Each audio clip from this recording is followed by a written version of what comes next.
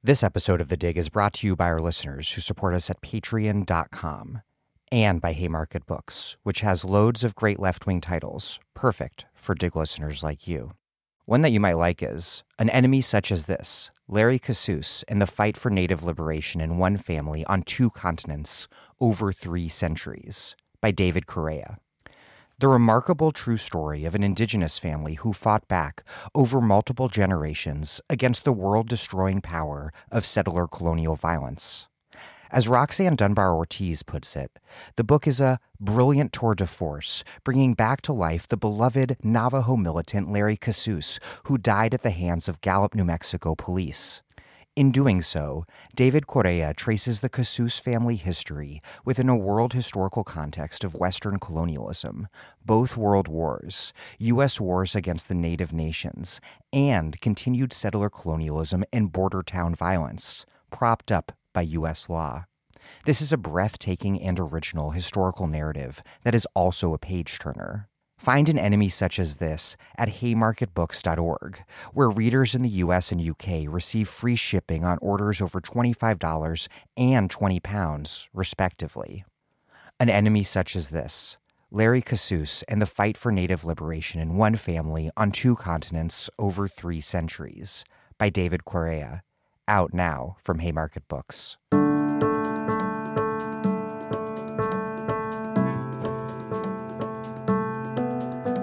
This week's episode is my September 2018 interview with Nancy Fraser on why a total analysis of capitalism requires taking Marxism beyond a narrowly economistic view.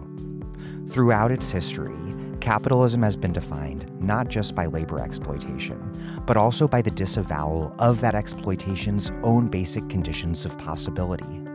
The work required in politics, care work, police repression, colonialism, imperialism, natural resource extraction, plunder, sexism, racism, and more, all for the daily business of labor exploitation and surplus value appropriation to take place.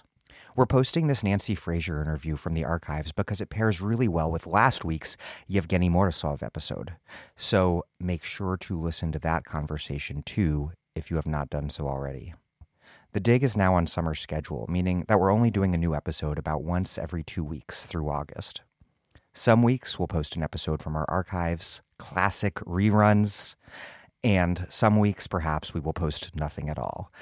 If you somehow come around to the likely mistaken conclusion that you've run out of Dig content, you should check out our vast archives at thedigradio.com. There you will find all of the hundreds of interviews we've done, organized by guest and by topic. And please, if you've been meaning to, please do make a contribution to The Dig at patreon.com/thedig.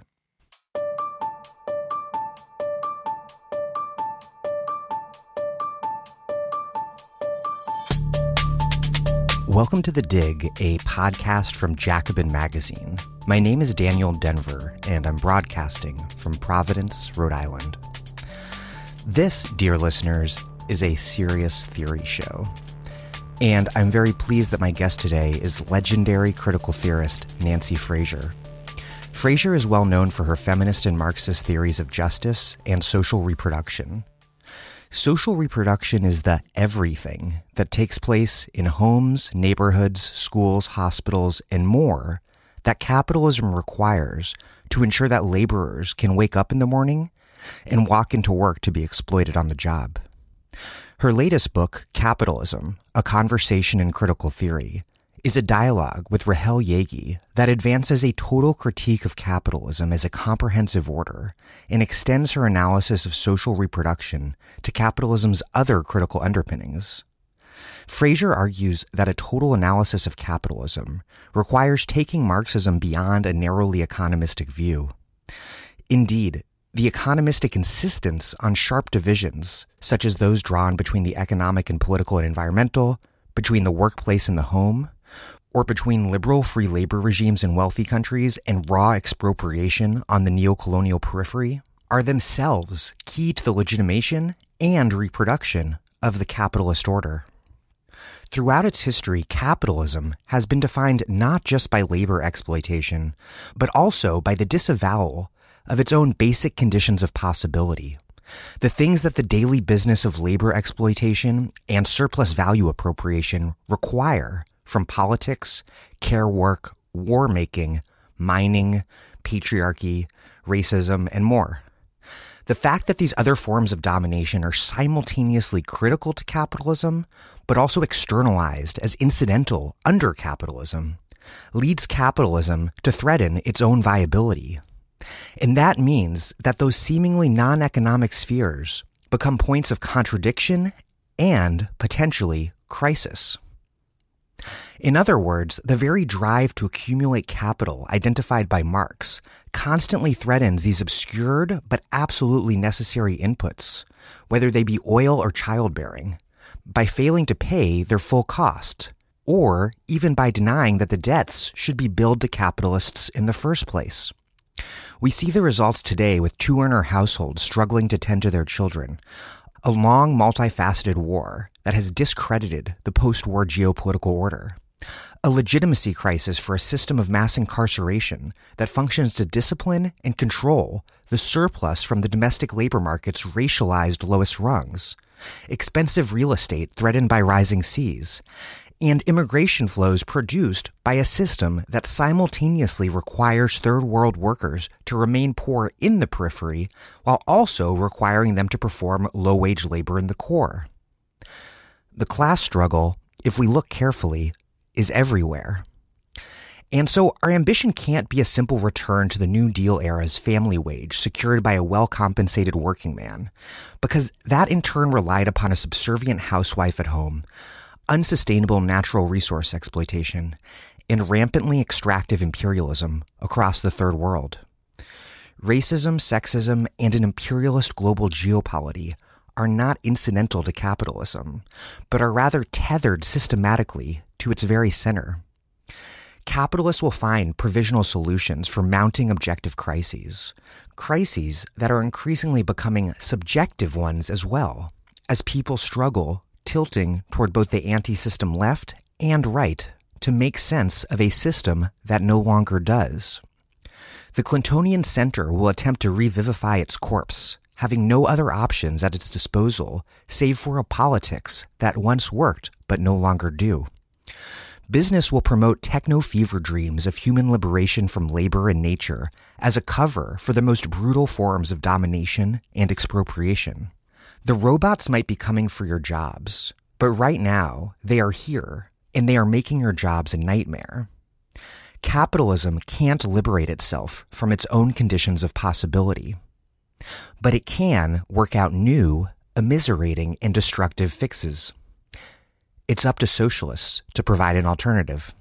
Okay, here's Nancy Fraser, a professor of philosophy and politics at the New School for Social Research, and, most recently, the author of Capitalism, A Conversation in Critical Theory, co-authored with Rahel Yagi.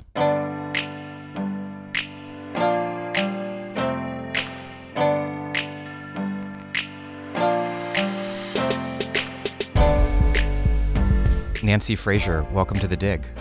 Thanks. It's a pleasure to be here. Your Marxism is a refreshingly comprehensive one. You argue, if I can take a stab at summarizing your argument, that the exploitation of labor in the realm of production, which is what's most familiar to many Marxists, critically depends upon three key things that are shunted off into the background. First, social reproduction, which most notably, but by no means exclusively, includes home lives where humans eat, sleep, socialize, where children are reared. Second, politics, which includes everything from the market creating and defending activities of government to the carceral state. And then non-human nature, which is both this critical source of raw materials for capitalists, but also a dumpster for their waste. And some orthodox variants of Marxism don't pay much attention to these things, in part, it seems to me ironically, because capitalism mystifies and denies the fact that it depends upon these spheres. Explain this big picture of capitalism you are arguing for, something that is, in your analysis, far more than a merely economic system. You're right. There is a tendency to think of capitalism as an economic system, and then we think that if we're engaged, say, on the left in trying to criticize capitalism, we're criticizing how production is organized, how wealth is distributed, how class power in the workplace is wielded, and so on. Now, all of those things are extremely important, but they're not the whole story, because the official economy within a capitalist society depends on a background of social relations, social practices, institutions that are regarded as non-economic. In fact, I would say that one thing that is really definitive of capitalist societies, which distinguishes those societies from others, is precisely the centrality of this distinction between what is truly economic and what is non-economic. That's not a distinction that's somehow given by nature. It is a socially constructed distinction, and one that is institutionalized with real material and political force in capitalist societies. So all the work, as you mentioned, of birthing and raising children, of schooling them, of feeding them, of cleaning them, of socializing them, all the work of caring for other family members, whether we're talking about healthy and able working adults or aging or invalid parents and others. All of that is considered non-economic and outside of the capitalist economy, unless we get to a point, which we've arrived at least to some degree today, where that work is commodified and becomes wage work. But in and of itself, it's always taken a back seat and, as you say, shoved into the background. And when we think we're talking about and criticizing capitalism, we're ignoring all that. We're also ignoring all of these questions about how public power, the power of states, of global financial and political institutions, of police, how all of that power is organized and is also a necessary precondition for the functioning of a capitalist economy in the narrow sense. And the third thing you mentioned, non-human nature, seen from the capitalist economic point of view as a repository of raw material, stuff that we can just take, funnel into production, use up, exhaust, not worry about replenishing, as if it's just an infinitely available gift. And then, as you say, use it to be used also as a dumpster, as just a place to dump waste, of which we generate an enormous amount. So if you take what I call an expanded view of what capitalism is, you come to the point where you say, we can't understand how even the narrow economy functions if we don't look at the ways in which it relies on and depends upon inputs from the system of care or social reproduction, from the system of nature, from the various political systems. The economy doesn't work without those things. And my proposal is that instead of interpreting capitalism as an economic system, we should see it as the name for something much bigger.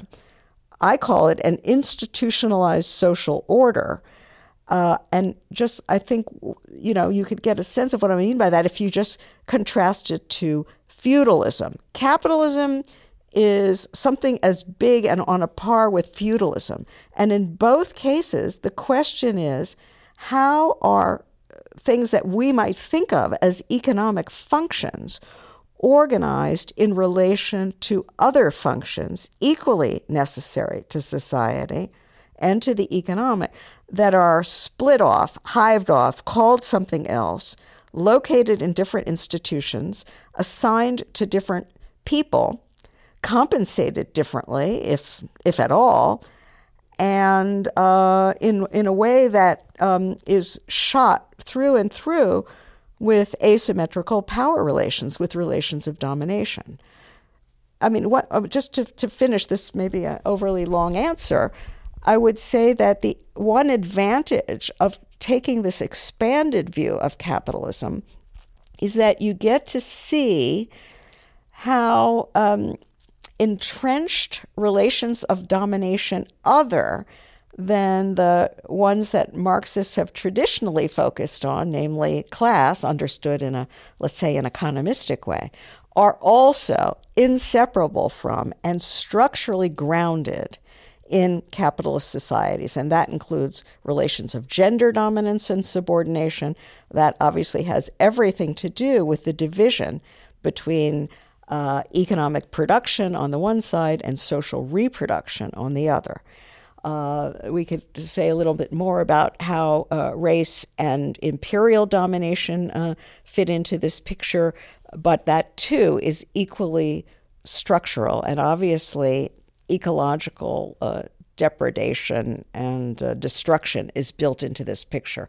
So we've got a broader array of axes of domination, and if I could go on and say also a broader array of flashpoints of trouble and nodes of crisis. There's much more going on in capitalist society than the traditional economistic picture suggests. There's a lot there, obviously, and a lot in your book. And I want to start with social reproduction, which has been the focus of the work for a lot of your career. And I want you to explain a little bit more about what that is and how it differs from forms of patriarchy that have existed outside of capitalism. And then concretely, I'd like you to explain what the crisis, or maybe better put, crises of social reproduction look like in the United States today. Because one core contradiction or crisis tendency in capitalism that you touched on briefly in your first comment there is that the drive to accumulate more capital means that all of these prerequisites that capitalism depends upon but denies are always threatened with commodification and destruction. So I'd like you to lay out these current crises in social reproduction and why it is that capitalism is driven to undermine its very conditions of existence. Sure, absolutely. It's a complicated question, but I think an extremely important one that provides us, if we can get a proper handle on it, with a lot of insight into what's going on today politically in the United States. But let me start with the general issue of what is social reproduction. At one level, social reproduction just means all of the activities and energies and social relations that go into producing, socializing, reproducing human beings, and the social bonds, the everything that sort of connects people to one another in social life. And social reproduction in this very general sense exists in every society, in every form of pre-capitalist societies and socialist societies and so on. Now, what is specific, though, is how social reproduction is organized in capitalist societies.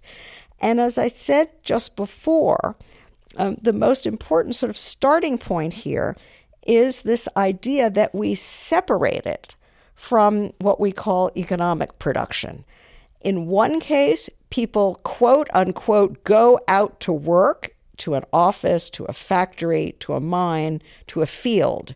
In another case, they stay at home. So we already have this huge division between the household and the workplace, between the family and the factory. And this division correlates historically with gender, with the sphere of women and the sphere of men. It's this split between production and reproduction that is distinctive, or it's one of the splits that's distinctive about capitalist society. In previous societies, women's work was often distinguished from men's work. They didn't do exactly the same things, but they did it more or less in the same space of the extended household or the village or community. And there was no sense that women's work was somehow occluded, made invisible, seen as not contributing. But with the emergence of capitalism, and especially these various Victorian ideologies and middle-class ideals of female domesticity, then you sort of got the idea that women weren't really even working at all. They were just adorning or diffusing fine moral sentiments throughout society. This is all a huge mystification. Some Marxist feminists, just to clarify, some Marxist feminists have thought of social reproductive labor exclusively as housework. I think that's too narrow. It's not just about cleaning and cooking and washing within the confines of a private family home. Social reproduction should also be thought of as including schools and whatever public institutions that create social bonds. Playgrounds, community centers, block parties. Playgrounds, community centers, hospitals and medical clinics are also sites of social reproduction. In any case, it's a vast expanse of social activity. But for the most part, and this is another distinctive feature of capitalism, unless it's brought inside the economy and treated as a way to make a profit, it's not counted as having any value. And most of social reproduction, all of these things I've talked about, is still outside the formal economy. It's seen as not having a value. So, I mean, that's the other thing about what capitalism values, since the whole raison d'etre of the system is precisely to accumulate profits and thereby to expand capital. That's the sole measure of value. And this brings me to the point you were just asking about, having to do really with crisis tendencies. You can see that there's a built-in hardwired imperative to maximize your profit and increase your capital if you have any. And that means trying to find and touch on inputs that you can use in the process of capital accumulation for which you don't pay at all, or you pay at under the cost of their replacement. Capital is structurally primed to try to avoid paying the replacement costs of the inputs that it utilizes in the process of production, including immaterial production. So that means not paying the full ecological replacement costs of raw materials or of the damage that's done through waste dumping, including carbon emissions. It also means not paying the full replacement costs of the work of social reproduction.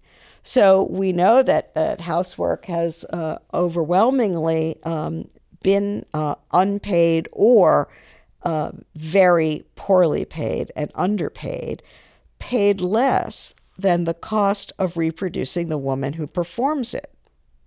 So that difference between what capital gets out of that work, even indirectly, and what is paid for it is a nice little windfall, a freebie that, right, makes capitalist production more profitable. So I'm just trying to sort of describe a logic that is built into a system that works this way, where you're always trying to pay as little as possible. So over time, what can happen is that there is a system-wide failure to invest in social reproduction. Capital doesn't want to pay. It doesn't want to pay its workers enough to allow them to pay a decent wage for personal housework, for example, or childcare.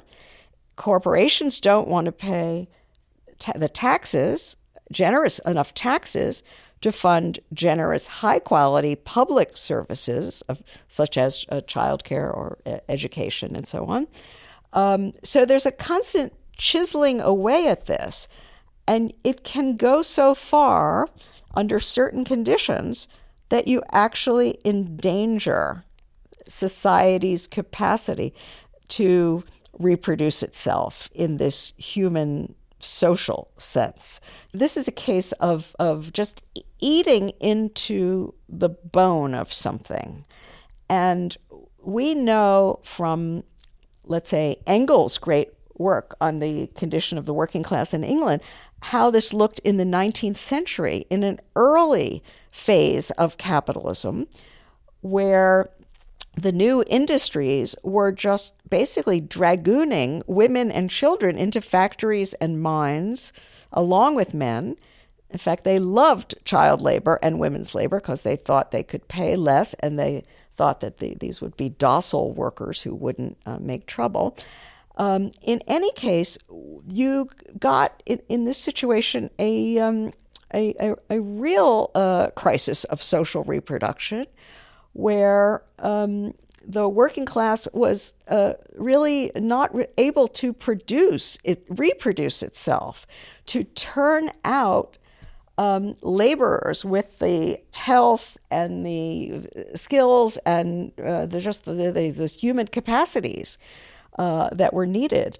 And it provoked an enormous amount of political conflict and struggle and organizing, aimed at first at passing, protective legislation and laws limiting hours and minimum wage laws and health and safety laws and so on and so forth. All of that was an attempt to try to draw some boundaries and bolster the processes of social reproduction, which capital left to itself was depleting and destroying.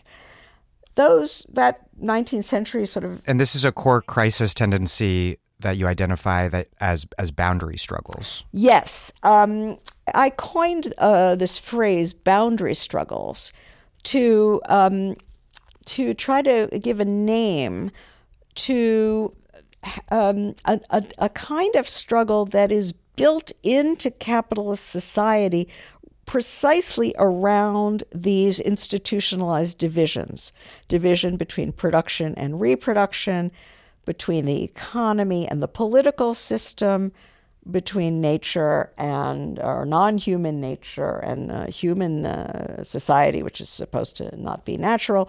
The point is, these are divisions that are definitive and constitutive of capitalist society. They are structural.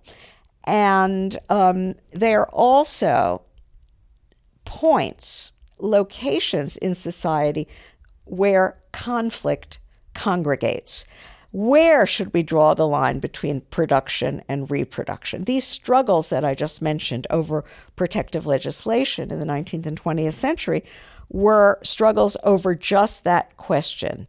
And they were at the same time struggles over what's the boundary between the state and the market. Should the state step in and say, no, you have to have minimum wage, you have to have a health and safety regime, you have to have accident insurance, you have to have limit hours, and so on and so forth. These are very familiar kinds of conflicts, but I think it clarifies to think of them as boundary struggles over where to draw the line between reproduction and production, polity, economy, nature, society. And this is, I think that the usual Marxian story about class struggle while very powerful and absolutely pertinent to our time as well, it doesn't fully account for struggles outside the workplace proper, which could also be thought of class struggles if we had a wider sense of what we meant by class, but that are in any case boundary struggles. But if we go back to the question of social reproduction today, what's very important is that, we've transitioned within the last, say, 50 years to a new form of capitalism. Well, I guess if it's 50 years, it's maybe not so new anymore. But it's been called neoliberalism. I prefer to call it financialized capitalism. Whatever we call it, it's very different from the previous regime of capitalism, which flourished, let's say, at least in the U.S. from the New Deal and elsewhere, at least in the aftermath of the Second World War. I call that state-managed capitalism. You could call it social democratic capitalism. Some people used to call it monopoly capitalism, many names. But the key idea of that, let's say, New Deal or state-managed capitalism was that the state weighed in support of social reproduction. It said, okay, we're not going to let the pursuit of profit run entirely roughshod over people's ability to have a life and even to generate new workers that capital wants down the line. We're going to throw some ballast on the scale, some weight on the scale. We're going to tax capital. We're going to pay for schooling, and we're going to insist that wage levels be at a certain level to allow for a home life and so on. I want to be clear that I am the last person to say that this New Deal or state-managed regime was a golden age of any kind. It was premised on a lot of built-in domination. It was premised on women's subordination through the idea of the family wage, the idea that a working man should be paid a salary sufficient to support his non-employed wife and children, so that a family should need only one salary, one worker. That's at one level seems like a luxury to us today. But at another level, it was premised on a kind of male-dominated household model in which women were dependent on men. It was also premised on, now we do get to the more traditional sense of imperialism, on the ability of the wealthy states of the capitalist core to siphon value from what was then called the Third World, what we today call the Global South. I want to ask you about the interstate system and imperialism, because that's one of a few different divisions that, if I read you right, are subsets of, though by no means secondary to, the three key divisions that you identify between production and reproduction, economy and polity, and human and non-human nature. And one of these key divisions that is a subset but not secondary is those between domestic and international and core and periphery. And those two divisions are also key because they're reproduced inside the United States and other global North nation states by way of racism and also the racialized legal caste system or segmented labor market of illegalized immigrant labor. Can you explain, you identify race and racism, and I think also an unequal predatory interstate system as core features of capitalism. How do they then relate to the three major distinctions you articulate? I said earlier that gender dominance and subordination is hardwired into capitalism as we've known it, and I would say the same is true for racial ethnic dominance and subordination. Racial oppression is not contingently or accidentally related to capitalism, but is structurally inscribed in it. And the reason, as I understand it, it has to do with the logic I was describing a minute ago. And that is, capital has a stake always in expropriating labor forces and raw materials and other assets for which it doesn't fully pay. So you have, on the one hand, capitalism developed in a dualized way historically. On the one hand, you have the iconic working men whom we think of who go to the factory and get a wage equal to the cost of their social reproduction and so on. On the other hand, you have actually a much larger population, a much larger story of people who are not in wage labor in anything remotely like that, but whose assets are simply being seized in one way or another by capital, by imperial and colonial states, or even by their own states in our time.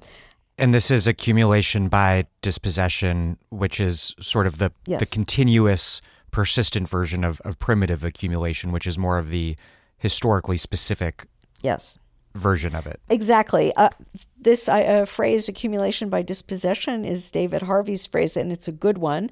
I've preferred, though, to speak about expropriation versus exploitation. Let me quote a phrase that I love from Jason Moore, the eco-Marxist critic.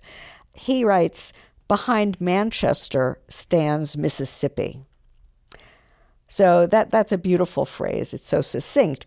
It's what it means is that you don't have the ability to profitably exploit factory labor in the great textile mills of Manchester without the raw material of cotton produced by slaves in Mississippi.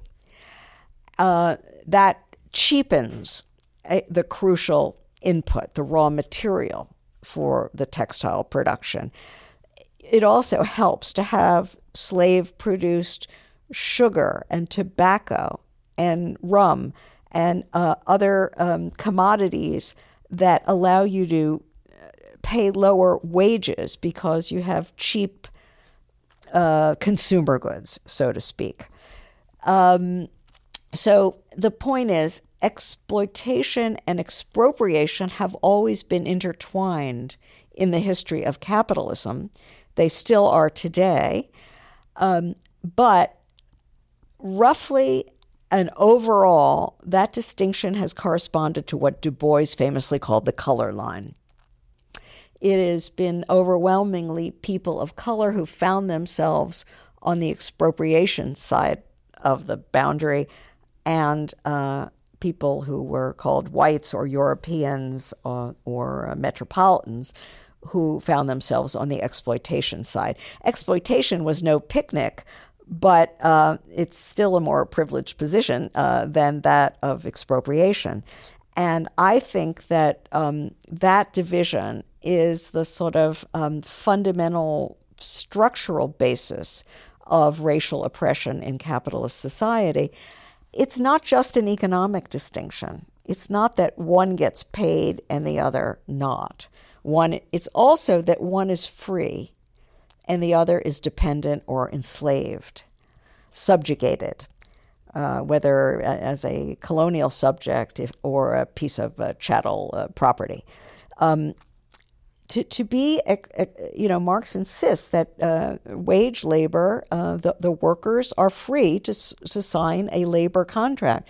They have a certain level of rights, even if they don't have the material means to exercise these in a fully free way. The expropriated subjects, and this is the very meaning of expropriation, they don't have rights. They don't have protections. Their persons, property, lands, animals, children can simply be seized, and there's nobody, no power they can call upon to protect them, to draw the line. So to be expropriable means to be inherently subject to violation. And that's another important meaning of racialization. Your analysis on this reminded me of an insight from Barbara Fields, which is how racism is a result of the contradictions between, I guess, what you would describe as the political and economic spheres of liberal capitalism. You have liberal democracy proclaiming liberty and some sort of equality for all, but you have this economy that's obviously brutally unequal, most extremely so with the expropriated labor of African slaves. And then, so racism is a sort of provisional solution to this contradiction. There is a contradiction, I would say, in that unlike feudalism and other forms of ancient slave societies, say, capitalism really depends on the idea that the official working class, those who are recognized as workers, are free individuals. They, in time, acquire citizenship rights. They get the vote. I mean, they have to struggle for it, but they get the vote, and they get civil rights and other rights. On the other hand, capitalism doesn't work without this substratum, without this background, this hidden abode. That it's the sort of analog, in a way, of the housewife. In a sense, you could say her labor is, if not expropriated, at least appropriated by capital. And on the other hand, you have these vast swaths of humanity throughout the world, as you say, overseas, in colonies and post-colonies, but also the so-called colony within the core, the periphery within the core. You know, there used to be a whole theory about the black colony within the U.S. In African American liberation thought. So that negates. I mean, I would say that the freedom of the worker, which is, of course, the freedom to be exploited, let's not overstate it, but the freedom of the worker depends upon the subjection of the quote unquote non-worker, the racialized other. Whatever benefits the exploited have are somehow off the backs of the expropriated, and of course the real benefits don't go to the exploited at all, but to capital. So I think that race is central, and whenever capitalism takes a form in which I would say it always requires both expropriation and exploitation, but whenever it takes the form of assigning those two, let's say, functions, if you like, to two different populations, the result is racialization. A particularly interesting history you sketch out is that you touched on a few minutes ago is how different forms of expropriation by way of things like colonial plunder and slavery also relate to specific forms of environmental dispossession. You describe it, I think, as a relationship between free labor and expropriation on the one hand and fossil fuel energy versus human energy on the other. And I think this kind of like brings together two important aspects of your theory. Can you explain that dynamic and how that plays out, not just between nation states, but within them as well? And that actually might get to your expropriation point that you were just touching on. That's a very important question. I mean, the idea, if we just start by thinking for a moment about energy and how capitalist production, all production relies on energy, then I'm influenced by a really interesting essay that I read by forgetting his initials, but his name is McNeil, who distinguished between somatic and extrasomatic energy regimes.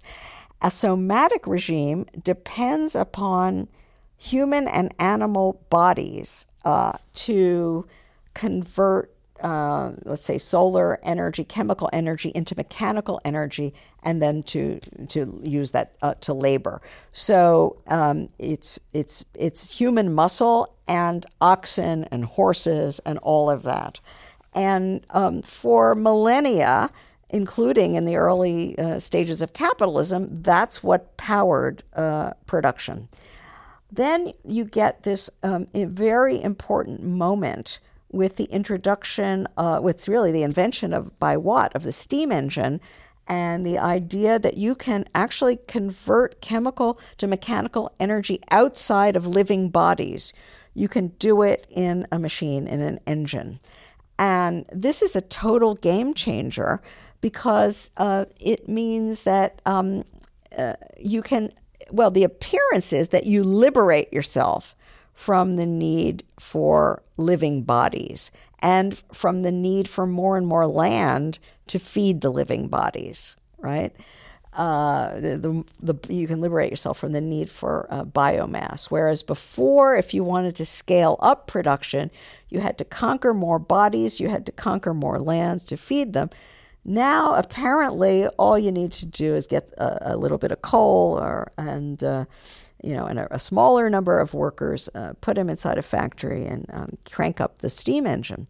Well, what is clear to me is that that's only the sort of front story, the tip of the iceberg. You could say that the harshest and most obvious fallout from a couple of centuries of really rampant carbon emissions, falls most obviously and harshly on peoples in the global South, and one should add communities of color within the global North who are subject to environmental racism, toxic dumping, and so on and so forth. So this is all entwined, this ecological side of the story, and the part of it that has to do with expropriation and imperialism, which again has to do, as you rightly pointed out, with the way that capitalism divides economy from polity. It sets up a world economic system and then superimposes on that a multi-state political system of vastly unequal states, it must be added. The front story of the future, I think, is Elon Musk, it's self-driving cars, it's high-frequency trading, it's seamless and near-total automation, it's technological fixes to the ecological crisis. What do you make of that front story, and what's the backstory that it's dependent on but disavowing?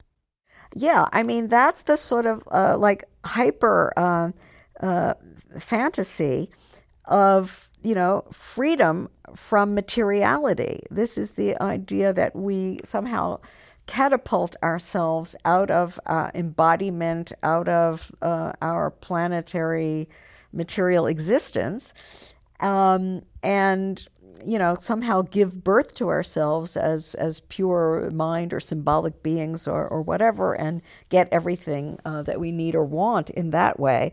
But these fantasies of liberation from nature and from labor have always meant one thing. They have always meant offloading the burdens onto other bodies and other natures, far away from which we try to, let's say, cordon ourselves off in our gated worlds and so on.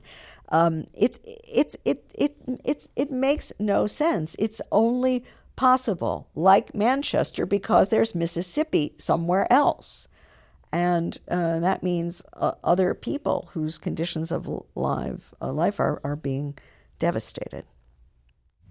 This is Sarah Jaffe, and you are listening to The Dig with Daniel Denver, my favorite podcast for thoughtful discussions on the U.S. left and beyond, and you can support it on patreon.com. This episode of The Dig is brought to you by our listeners who support us at patreon.com and by Verso Books, which has loads of great left-wing titles, perfect for Dig listeners like you. One that you might like is Climate Change as Class War: Building Socialism on a Warming Planet by Matthew T. Huber. The climate crisis is a class problem rooted in who owns, controls, and profits from material production. As such, it will take a class struggle to solve. In this groundbreaking analysis, Matt Huber argues that the carbon-intensive capitalist class must be confronted for producing climate change. The narrow and unpopular roots of climate politics in the professional class is not capable of building a movement to face this challenge. For an alternative strategy, he proposes climate politics that will appeal to the vast majority of society, the working class. Huber evaluates the Green New Deal as a first attempt to channel working class material and ecological interests, and advocates building union power in the very energy system we so need to transform. In the end, as in classical socialist movements of the early 20th century, winning the climate struggle will require an internationalist approach based on a form of planetary working class solidarity. Climate Change as Class War: Building Socialism on a Warming Planet by Matthew T. Huber. Out now from Verso Books. Another question about this division between politics and economics, which I think is also, as an aside, something that helps me understand how libertarians get away with cleansing the market of power relations of domination. But it's a division, like the others you outline, obviously, that mystifies these deep and mutually dependent relationships. And today that seems really clear on a lot of different fronts. You have the Tea Party and then Trump, and the way that freedom of movement for capital has been met with this increasing nationalism, hardening of borders, xenophobia. Obviously, no crisis predictably or automatically determines any particular political outcome. But on a theoretical level, I'd like you to explain the difference between objective and subjective crises, and more concretely, to explain the current dynamic between economic and political crises that we're witnessing, with what seems to be a legitimation crisis for the system. Yeah, that's a very important point. I mean, a lot of we've been talking so far without really making a distinction between a kind of objective aspect of a crisis and a lived or social or subjective aspect of a crisis. But when we were talking about this sort of dynamic of whereby capital is always trying to confiscate as much as it can in the way of free labor, free nature, free political benefits without paying their costs, that's an objective system, right, dynamic, and one that I was trying to suggest is, without some kind of intervention, left to its own devices, one that will necessarily end up undermining, destabilizing, exhausting the very background conditions that the system needs. That would be an objective story about a crisis tendency. It's kind of parallel to what Marx meant by the tendency of the rate of profit to fall. That's an objective dynamic. On the other hand, when we talked about class struggles and boundary struggles and all of that, we're talking about how people react to the playing out of the objective tendencies, how they respond. Do they register that there's something really negative going on or not? Do they actually think it's a crisis or not? And what it means to think it's a crisis is to think this is not accidental, that these bad things are going on, but there's something about the system itself that is generating them, and that this system could be changed, and that we stand at a crossroads and might be willing to undertake the responsibility to organize collectively to change them.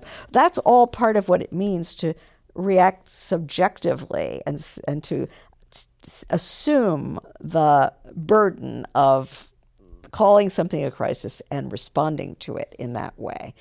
And I would say that today, the present form of capitalism, you can call it neoliberal, globalizing, financialized capitalism, has brought us to, in a very acute way, to an objective crisis. We have all kinds of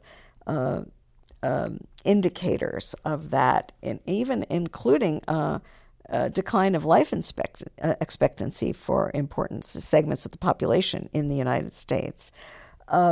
So there's definitely an objective crisis going on. And it is more and more being registered by people as such. However, that's when the fun begins, if you like, because everything depends on how people who register a crisis interpret it, where they think its true sources are, who's the culprit, what's to blame, what needs to be changed, et cetera, et cetera. And at any moment, historically, there is more than one such story around. In fact, a crisis, you mentioned a legitimation crisis. What that means is that the sort of established narratives through which people interpreted what was going on in, let's say, a normal non-crisis period have lost their credibility.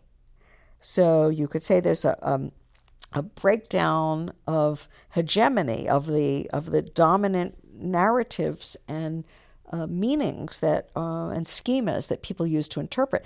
And when that happens, you get a rush of alternative schemas, narratives, stories that flood into the public sphere. And you get what can be a wild competition among them to establish a counter-hegemony, another dominant narrative. I think that's exactly what's going on today. The flood of new people into Jeremy Corbyn's Labour Party in Britain, the success of Podemos in Spain, and on and on. I mean, these are counter attempts to get in there with an alternative narrative. And we have Ocasio-Cortez and Cynthia Nixon's challenge. Right. There's definitely a countervailing energy that began. We could look at antecedents going back to the anti-WTO protest era, to Occupy and Black Lives Matter, but then through Bernie Sanders and really Definitely. the way Bernie Sanders, that energy reacts to Trump's election, and the way Trump's election really more totally delegitimates a sort of Clintonian version of what you call progressive neoliberalism. Yeah, I think to understand this, we do really have to talk about what I call progressive neoliberalism, and I mean the failure, which is so apparent today. So there's a veneer of progressive and seemingly egalitarian, emancipatory aspirations that got tied up. And I do think Bill Clinton is the key architect of all this with the so-called New Democrats. It got all tied up with a political economy that created NAFTA, the WTO, repealed Glass-Steagall, all the ways in which it basically invited industry to decamp and finance to metastasize.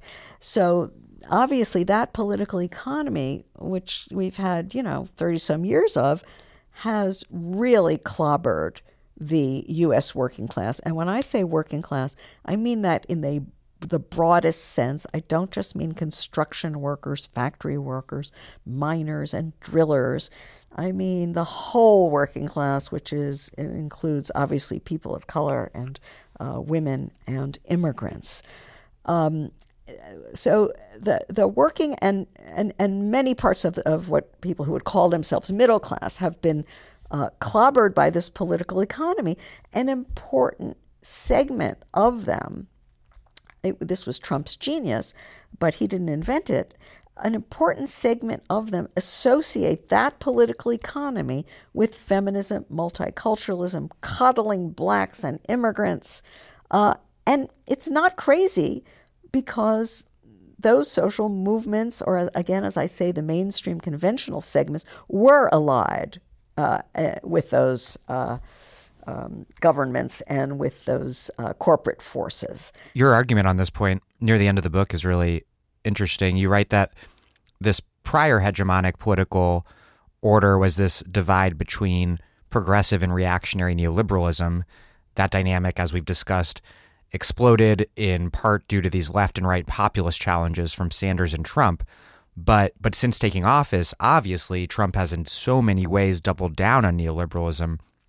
His biggest legislative accomplishment to date is just the most standard Reaganite Republican tax cut imaginable. And your argument is that as a result of that, maybe he has doubled down on his reactionary social politics and xenophobia.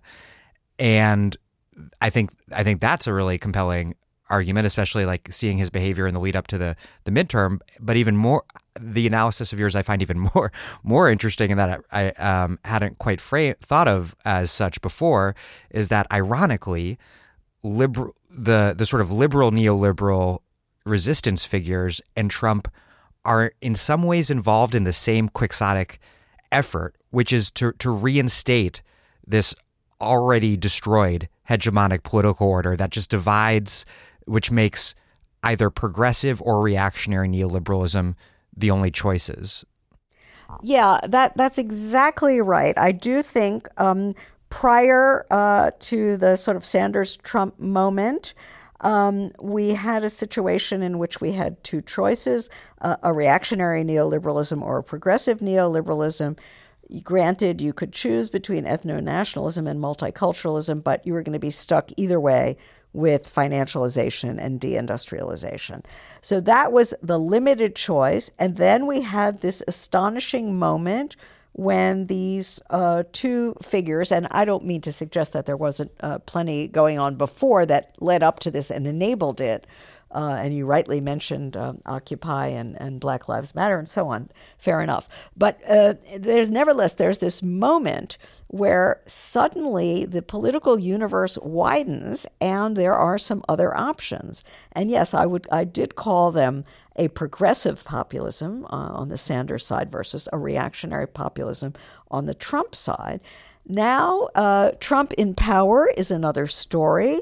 The old bait and switch, the economic side of the populism goes, as you say, and he doubles down. So I said what he really gives us is hyper-reactionary neoliberalism. And you're right, the so-called resistance, at least, you pointed out already. I mean, there is a big battle going on between a Clintonite wing and what you could call a Sanders wing for what this resistance is going to look like. And I would say that the Clintonite wing, its aim, I think, is to restore the status quo ante, meaning to reinstate progressive neoliberalism. That, to me, is such a devastatingly bad idea. I mean, all that does is recreate the conditions that created Trump and prepares the way for future Trumps, even more horrible Trumps. And believe me, there can be more horrible Trumps than this one. It's a devastatingly bad idea, but it's also a very predictable one, because in a legitimation crisis, it's no surprise that the actors in the discredited order have no tools but the ones that used to work to resort to. There's a tendency in situations like this for people to feel they need to close ranks and, fight the fascist menace. We should, first of all, talk about whether fascism is even the right word. I doubt that it is. But in any case, we're not at a point where closing ranks is the only sane thing to do. I mean, there are moments do come up in history where you have to do that. This is not one, or at least not yet. And I think it is a moment for a left and progressive populism or democratic socialism, there are many terms one could use here, to really jump into the breach in a big way and try not to close ranks, but to promote divisions, to try to split off the mass of people who identify with feminism, anti-racism, environmentalism, multiculturalism, split them off from their neoliberal allies, from the Hillary Clintons and others who have, let's say, ventriloquized their demands and claims in a form that is perfectly consistent with neoliberal financialization.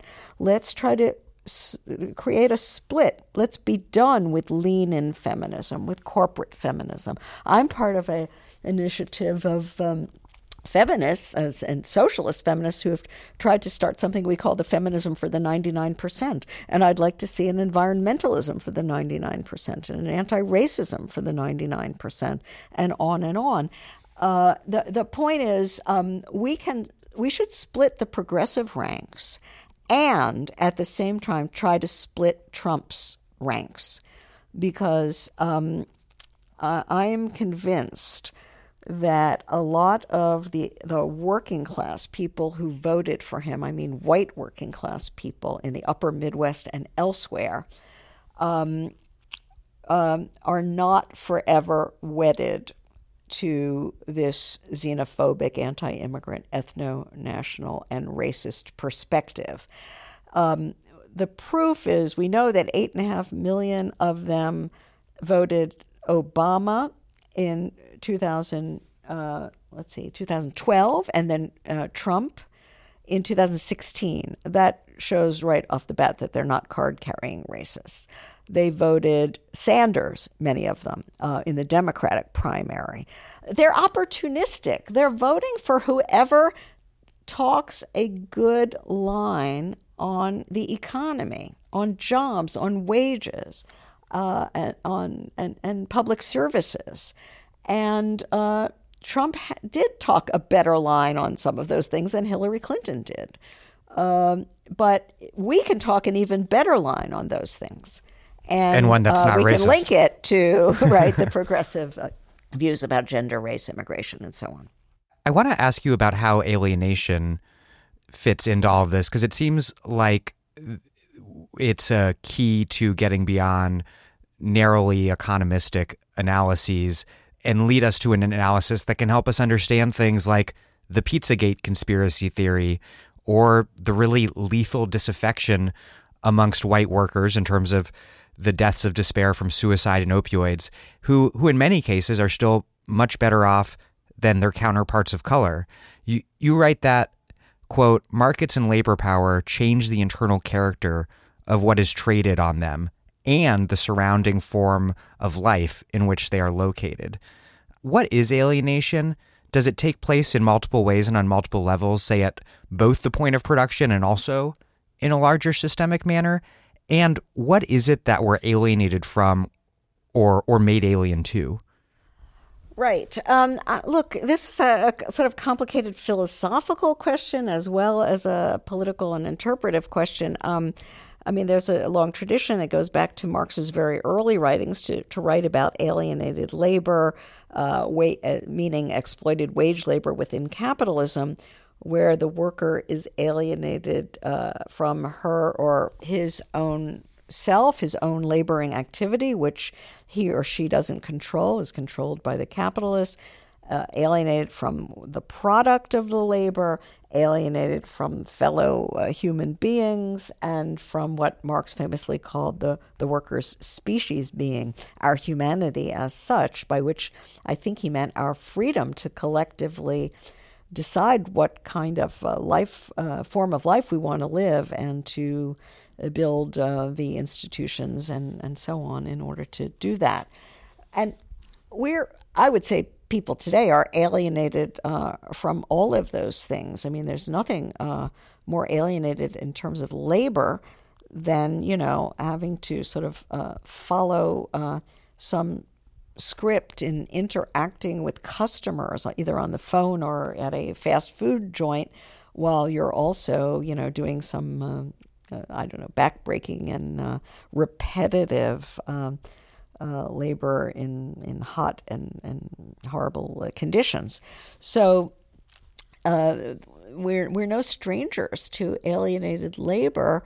Even I think the popularity of freelancing and all of this, even though that's quite mystified in certain ways, it does bespeak a hunger for creativity, being able to determine, how you use your time, being an individual, not just being under the watchful surveillance of, somebody else's script. All of that is important. But I would say the deepest meaning of alienation and being unalienated has to do with freedom and democracy, meaning capitalism basically steals from us not just our labor and energy, but our ability to decide collectively the most important questions about how we want to live. How hard do we want to work? How many hours? How much leisure do we want to have? What do we want to leave for future generations? How do we want to relate to non-human nature? What should we do with the social surplus that we collectively produce? These are the fundamental questions about the shape of our lives, and they are decided now essentially by a small handful of people who appropriate the surplus we produce and basically use market mechanisms to invest it for the sake of maximal expansion, on and on and on and on. In other words, we live in a society where Elon Musk gets to decide that he's firing a car into space for fun, and that's how our social wealth is being used. Exactly. Absolutely. Whereas there might be many, many other things that we would prefer to do with that wealth. We might even prefer to produce less wealth and to live more simply and companionably and socially and easily, in a more relaxed way. I mean, absolutely. So, the freedom that people speak about in liberal democracy that we have is so poor. It's so limited. It's so paltry. And this is even apart from, the compromise of voting registration and money in politics, just the way the agenda is defined to exclude all the most fundamental questions, to let Elon Musk decide them. It's such a poor and paltry thing. And we could have such a freer and a more democratic life, but that's not compatible with capitalism. Two other things that I want to discuss with regard to social reproduction. First, the politics of immigration. As anthropologist Leo Chavez, and I'm sure many others as well, have suggested, it's something that's very much enmeshed in questions of social reproduction. On the one hand, there's the notion that Latinos, and Latinas in particular, because of higher birth rates, pose a demographic threat. Representative Steve King, who's this leading nativist Republican from Iowa, infamously tweeted, "We can't restore our civilization with somebody else's babies." It was obscene, but quite exemplary, I think. And then on the other hand, you also see this in immigration enforcement with the recent policy of family separation. Could you talk a little bit about nativism as a social reproduction, nativism, xenophobia, racism as a social reproduction crisis? It's such an interesting question, and there are so many complexities because historically, when the ideas about reproduction have been racialized. What people want to produce is, let's say, a pure white race of people, et cetera, but they periodically have always needed people of color to do the grunt work for that. I mean, that's what slavery is all about, for example, to do the grunt work of caring for the babies, of cooking the food, and all of that so-called house slave labor, as well as the food production and other forms of production. So it's, I think, another example.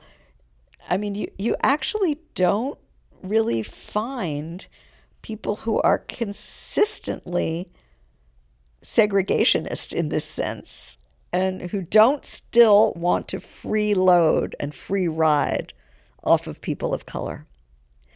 So they're in a certain kind of performative contradiction themselves.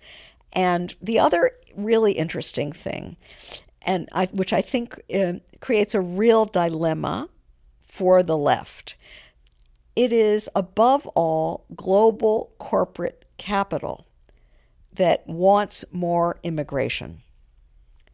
They want workers. It has historically, by and large, been organized labor that has been wanted more restrictive immigration. That sort of turns, what our hope for ideas about class struggle on their head. There really is, one would have to distinguish between aspects of the situation in which immigration might really hurt existing workers, and I don't think that's the case much in the United States today, and cases where it's a pure phantasm with no, real objective basis, right? And the problem is that we don't have a global labor regime with global labor rights, global labor protections, global, labor entitlements, so that there is an unevenness in how workers can be treated and paid throughout the world. Capital loves that and takes advantage of it. Organized labor rightly objects, but is so weak. But objects to the individuals rather than the structure, rather than the segmented market in the first place. It just hunkers down to protect a small and dwindling existing membership against the quote unquote other, which is exactly, again, the wrong way to go. Well, Nancy Fraser, thank you so much for your time. You're very welcome. It's been a really interesting conversation, and I thank you.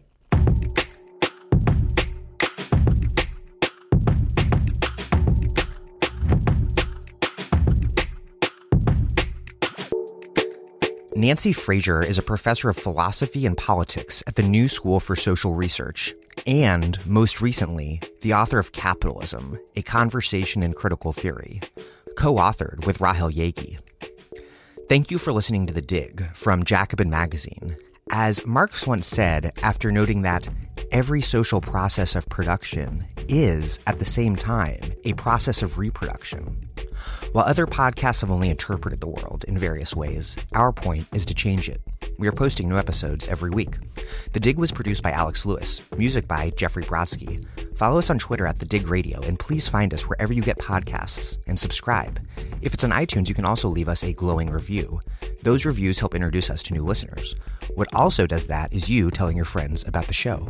Please make propaganda for us.